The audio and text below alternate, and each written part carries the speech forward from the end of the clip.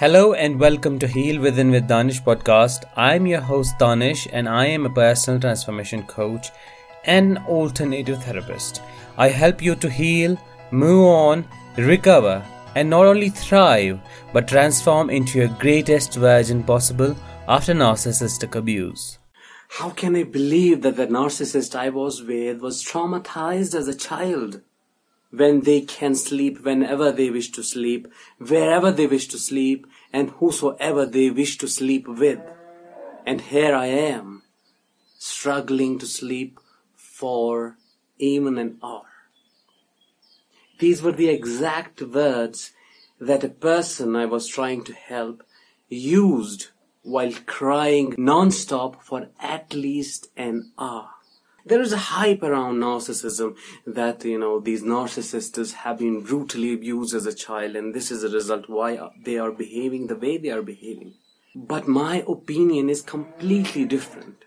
You see, a person's personality depends on so many factors, and three main factors are the biological factors, psychological factors, and environmental factors. And this childhood trauma is one of the sub-factors of the environmental factors. You may not know this, that too much affection, too much attention, and too much of love can also result a person to form narcissistic tendencies. Although the childhood trauma has a big role in developing a person's personality, but it is not the sole factor on which you can judge or decide how a person is going to behave.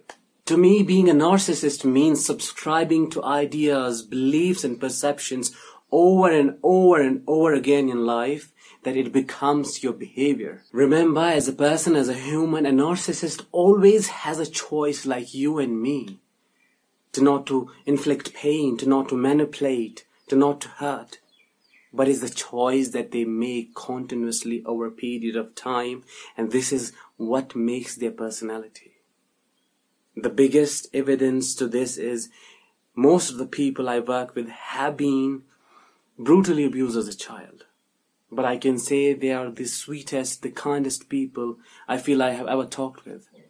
What does that tell you about the personality? If childhood trauma had been the case, then every one of us would have been a narcissist. But no. It is clearly the matter of choice. It all depends on what a person chooses.